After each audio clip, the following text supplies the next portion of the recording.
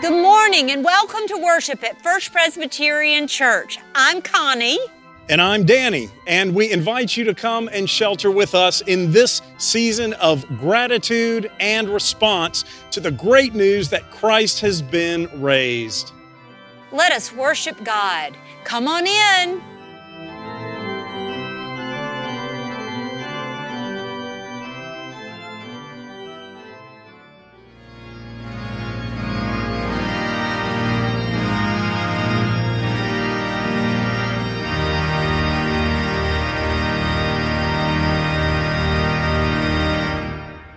Now hear the word of the Lord from Jeremiah 31. At that time, says the Lord, I will be the God of all the families of Israel, and they shall be my people. Thus says the Lord, the people who survived the sword found grace in the wilderness. When Israel sought rest, the Lord appeared to him from far away. I have loved you with an everlasting love. Therefore, I have continued my faithfulness to you. Again, I will build you, and you shall be built, O Virgin Israel. Again, you shall take your tambourines and go forth in the dance of the merrymakers. Again, you shall plant vineyards on the mountains of Samaria. The planter shall plant and shall enjoy the fruit. For there shall be a day when the sentinels will call in the hill country of Ephraim, come, let us go up to Zion, to the Lord our God. This is the word of the Lord. Thanks be to God. So now we'll move on to our second lesson.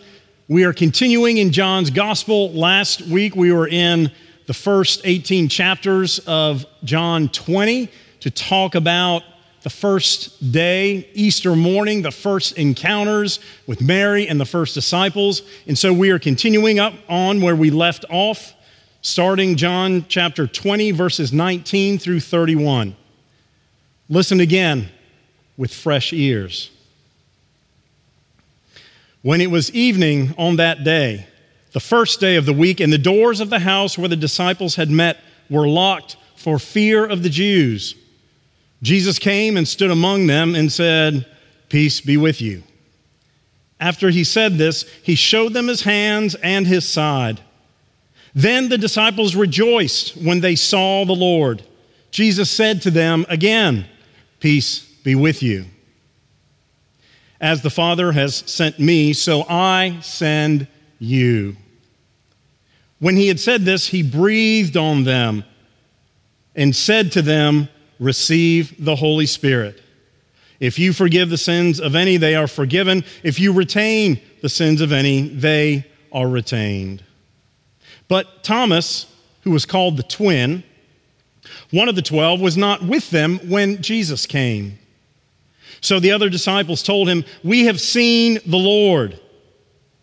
But he said to them, "Unless I see the mark of the nails in his hands, and put my finger in the mark of the nails, and my hand in his side, I will not believe."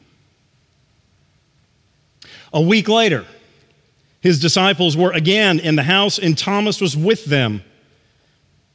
Although the doors were shut, Jesus came and stood among them and said, "Peace be with you."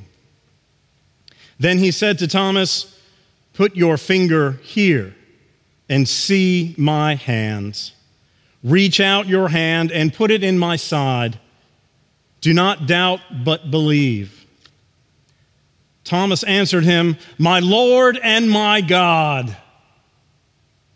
Jesus said to him, "Have you believed because you have seen me? Blessed are those who have not seen and yet have come to believe." Now, Jesus did many other signs in the presence of his disciples, which are not written in this book.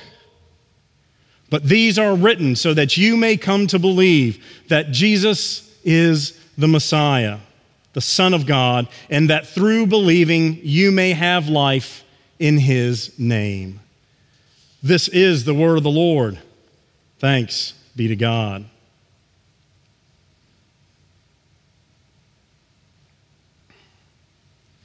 Friends, it is great to be with you again. What's going on with you?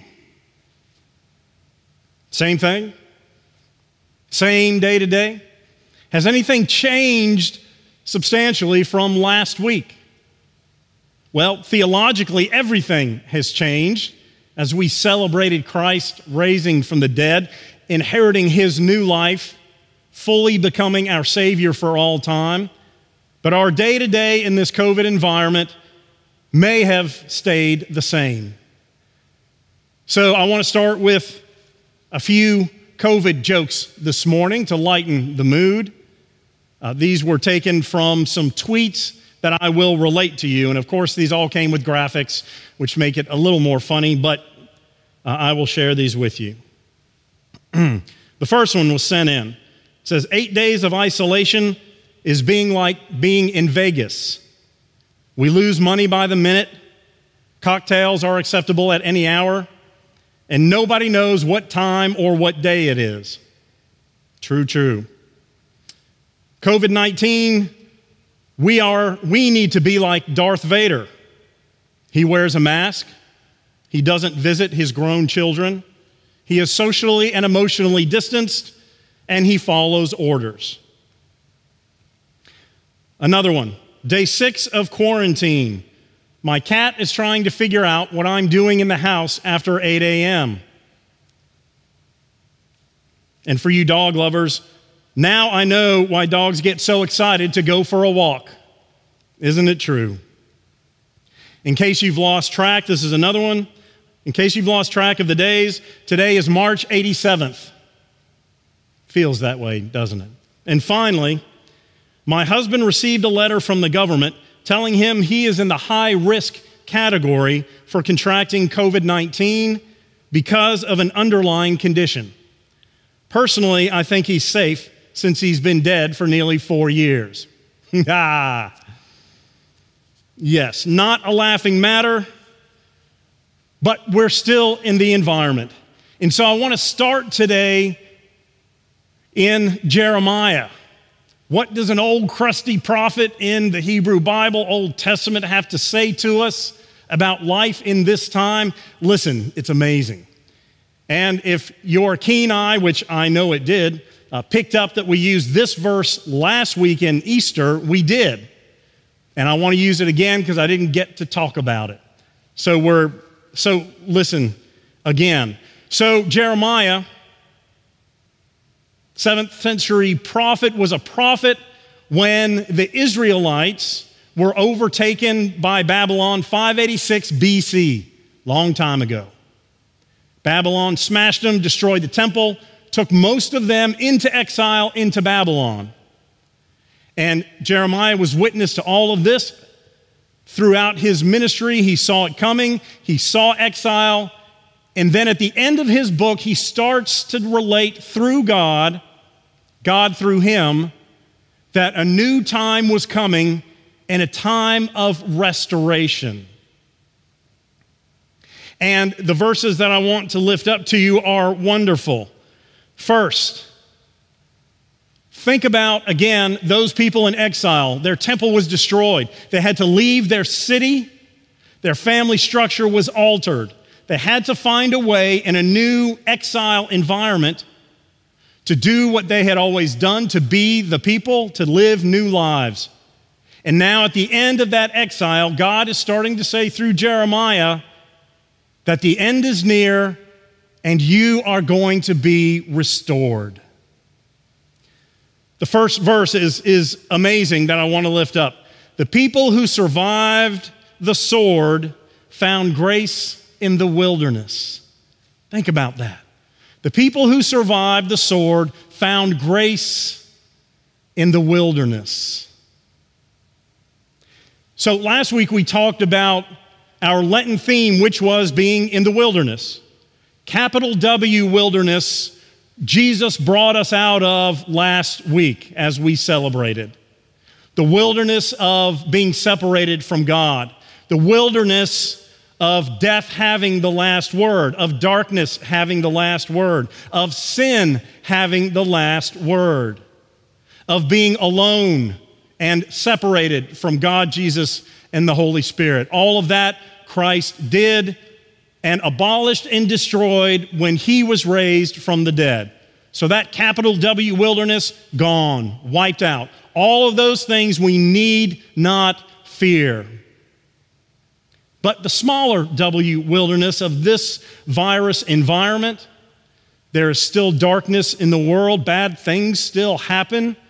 We may find ourselves in a place of hopelessness or despair. How do we move forward? I'm worried about my business, my children, my financial future, my health, my parents, my friends, my church, the world. So much, so many ways that we still find ourselves within the small W wilderness of this environment. And I would change sword to trials. Those who survived their trials found grace in the wilderness. Now, I don't think this points to a future looking back. I think we find grace in the wilderness every day.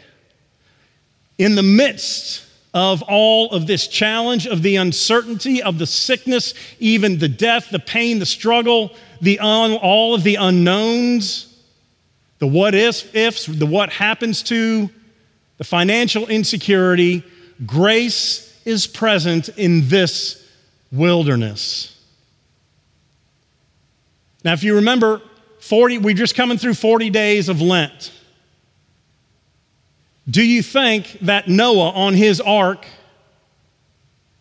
for his 40 days found grace in his particular wilderness? He was covered with unknowns, surrounded by death. What is the new world going to look like? What do we do from here? He was with God clearly and wholly for those 40 days. He found grace in that wilderness. When the Israelites were finally, through Moses and God's greatness and power and strength, brought through the Red Sea and into the wilderness for 40 years, do you think they found grace in that wilderness? We know they did. We also know they continued to turn away. That was the golden calf where they worshiped. And yet, God allowed them a way to come home and continued to be faithful and loving to them. By the end of that journey, as they approached the promised land, they had found grace in their wilderness. Even Jesus, when he was 40 days in his wilderness, being tempted by the devil 3 times, fasting, meaning he was hungry for 40 days. Don't fast for 40 days, it's not healthy, nor is it a requirement by Jesus. We are not meant to do harm to ourselves. It was more Jesus emptying himself, not focusing on himself so he could focus clearly on God. Even in the midst of the devil being present and messing with him, Jesus found grace in that wilderness. So how do we find grace in our wilderness? Well, we see the signs all around us.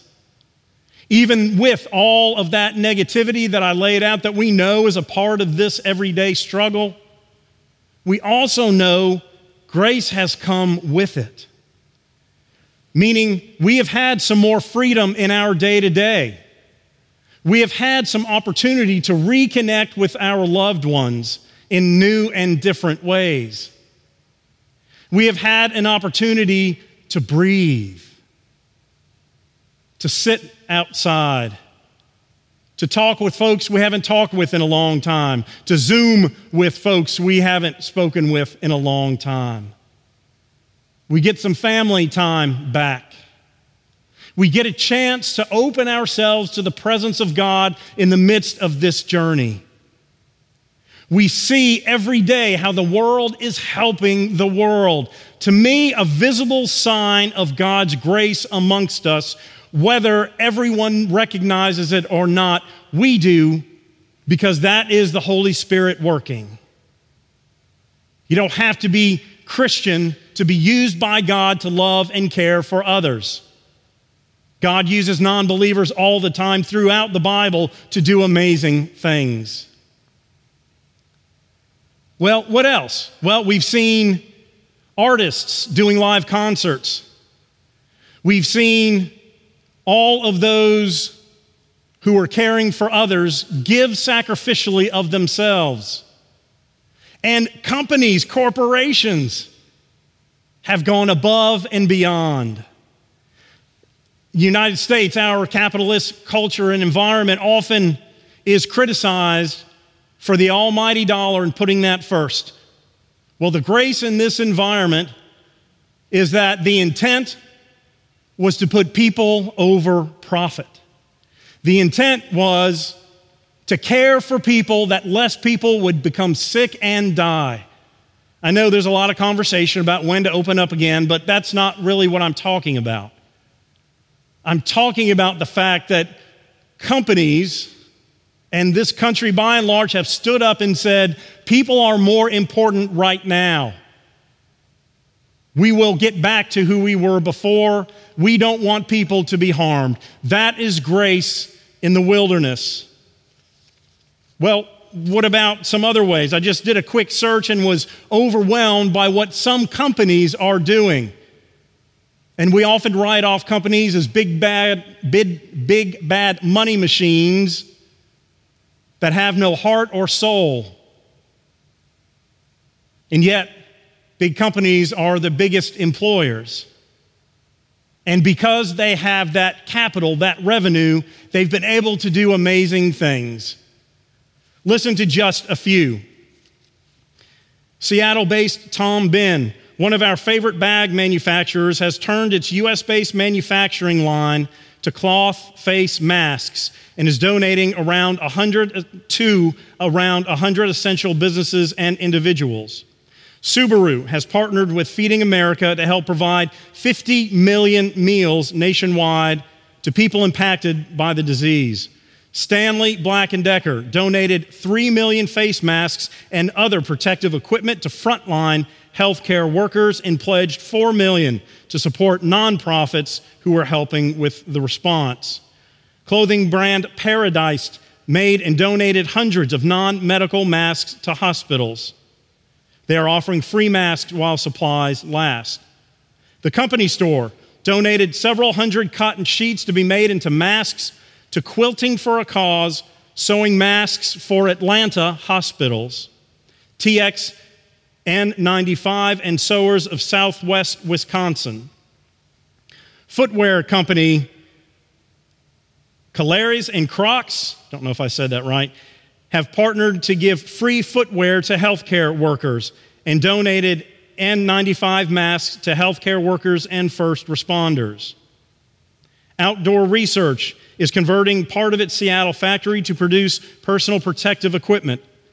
Starbucks has donated more than 700,000 meals to food banks across the country and donating more than 3 million. We've heard of distilleries that have shifted to producing hand sanitizer instead of their alcoholic products. And friends, I could go on and on. I have pages and pages. There is grace to be found in this wilderness. And God offers that to us should we open our eyes and hearts and look around to take advantage of this weird, non-structured time that is different and awkward, and yet there is beauty within it, even amidst the darkness and the pain and the struggle and the hurt. Another quote is God saying directly to the people through Jeremiah. Remember, to those exiles he's getting ready to bring home. I have loved you with an everlasting love. God saying directly to Israel, his people, God's people, I have loved you with an everlasting love. Now that is the joy and that is good news of this day. So excited is God to tell the people, so excited is Jeremiah to tell the people that this ends with, take your tambourines and go forth in the dance of the merrymakers. The understanding that God is going to restore Israel again and again and again through his everlasting love. So, as we shift to John's passage, it is still Easter morning. And if you remember the great illusionist magician Henry Houdini, who died in 1926, on his deathbed, he said to his wife, Betsy, "I will make a pact with you. I will reach out from beyond the grave to make some kind of connection with you. I will make an attempt. I will try to reach out to you." So he died. And for 10 years until 1936, Bess, his wife, lit a candle underneath his portrait, his picture, every day. And every year on the anniversary of his death, his wife held a seance, invited friends and family to come over to find some way to connect with Houdini. Till finally, on that 10th anniversary, she snuffed out his candle and she said, "That's it. I'm finished. Death is the end. There is no more." And that's right where we pick up this story in John 20. If you remember, Jesus had been buried, and on the first day, Mary Magdalene came down to continue to finish anointing and preparing his body for long-term death. She saw that the stone had been rolled away. She saw the angels in the tomb, ran to get the other disciples, Peter and the other disciple. They ran back, they looked. They went into the tomb, saw the wrappings, ran back. And at that time, Mary Magdalene, as we talked about last week, starts crying. She's overwhelmed with grief and despair and separation. And the gardener says, "Why are you weeping?" And the gardener calls her by name, Mary, and it's Jesus, and she recognizes him. And he says, "Go and tell them what you have seen." So she goes, and that's really where it ended. So today, as we pick up in 19, only Mary Magdalene has seen the resurrected Christ. The other disciples haven't. It's Easter evening. They are afraid. They are locked behind closed doors, hiding in a room for fear that they will be found and killed, just like Jesus was. Whether that's Jewish authorities or Roman authorities, those whom Jesus threatened that had killed him now are looking to kill the rest of Christ's followers. So, of course, they're afraid. They're behind locked doors. And here's where Jesus comes and says, "Peace be with you." He does this twice. Once as a greeting, which was common for the day. But secondly, after he shows them his hands, he says again, "Peace be with you." And they rejoiced because they figured it out that this is the same crucified Christ that is now the resurrected Christ, and that is what they celebrate. So they're there, they get it, there is much rejoicing. But Thomas wasn't there. We don't know where he was. Maybe he had gone to Krispy Kreme for hot hummus now for the group. We're just not sure. But he comes back and they said, "We saw him, we've seen him, he's alive." And Thomas says, "Unless I see the marks in his hands and I put my hand in his side, I will not believe." So then we fast forward a week. And again, similar situation. They're still locked in an upper room behind closed doors. Thomas is with them this time. Jesus appears, shows them again, and says, "Thomas, look, it's me. Woo. I'm not a ghost. It's the same Jesus now that I have been resurrected as it was that you saw die on the cross." And immediately, Thomas says, "My Lord and my God." The only time in the New Testament Jesus is referred to as being God without some kind of qualification. Yes, we call him Doubting Thomas, but Mary didn't believe until she saw Jesus. The disciples didn't believe until they saw Jesus. And so Thomas didn't believe until he saw Jesus. And so from there, God breathes the Holy Spirit on them. And so for the Gospel of John, Easter and Pentecost, that is, the giving of the Holy Spirit, happened the same day in this way. May 31st, we'll celebrate Pentecost as given to us by Luke, in Luke and Acts. But now it all happens at once, as if to say the resurrection and the commissioning of the church happen at the same time. But it's interesting to note that Jesus does not condemn or rebuke Thomas for asking for proof, for evidence. Having doubt is not a crime. Asking questions is not a crime. And Jesus treats him accordingly. But it's interesting that Jesus also gives him what he needs. And like a doctor who prescribes different medication for different patients, Jesus continues to give us what we need, just in different ways. Now, the downside to doubt is if that's the only place you live and you stay and you anchor yourself. That's not where we are called or meant to be. But I fully believe that growth happens through doubt, asking questions, working through difficulty to find grace in that wilderness of doubt, just as Thomas did. God calls us today to accept the peace that he gives them. Peace is that great Hebrew word shalom that on a basic level can be used as a hello and a goodbye, as Jesus does first. But the second time he says it, and then the third time when they are gathered the next week, it is a shalom that is a fuller sense of the word. Peace in shalom is not just an absence of tension or providing for tranquility. It is a wholeness. It is a healing. It is a well-being and a welfare meant by God to us. That is really the meaning of shalom. So when Jesus says, peace be with you, shalom be with you, it is because he has brought it and he is giving them what they need, as he did with Thomas. Thomas said, I have to touch. And he gave them all the same peace that Christ offers us today. As we move forward in this virus environment, we need to find our peace, to find our grace in this wilderness. Because the overarching theme of last week and today is not just that we observe a resurrection or a resuscitation of a corpse. If we ask what the resurrection means and why was it done, it leads us straight to the nature of God.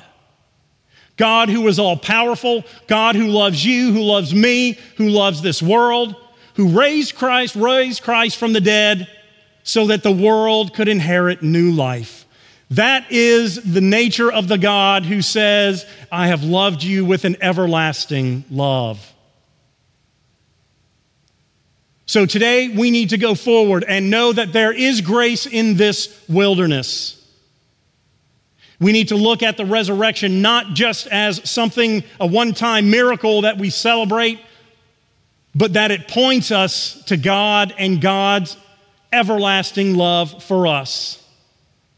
And then we are to receive the Spirit and this peace that we might be the church, even and especially in these difficult and desperate times.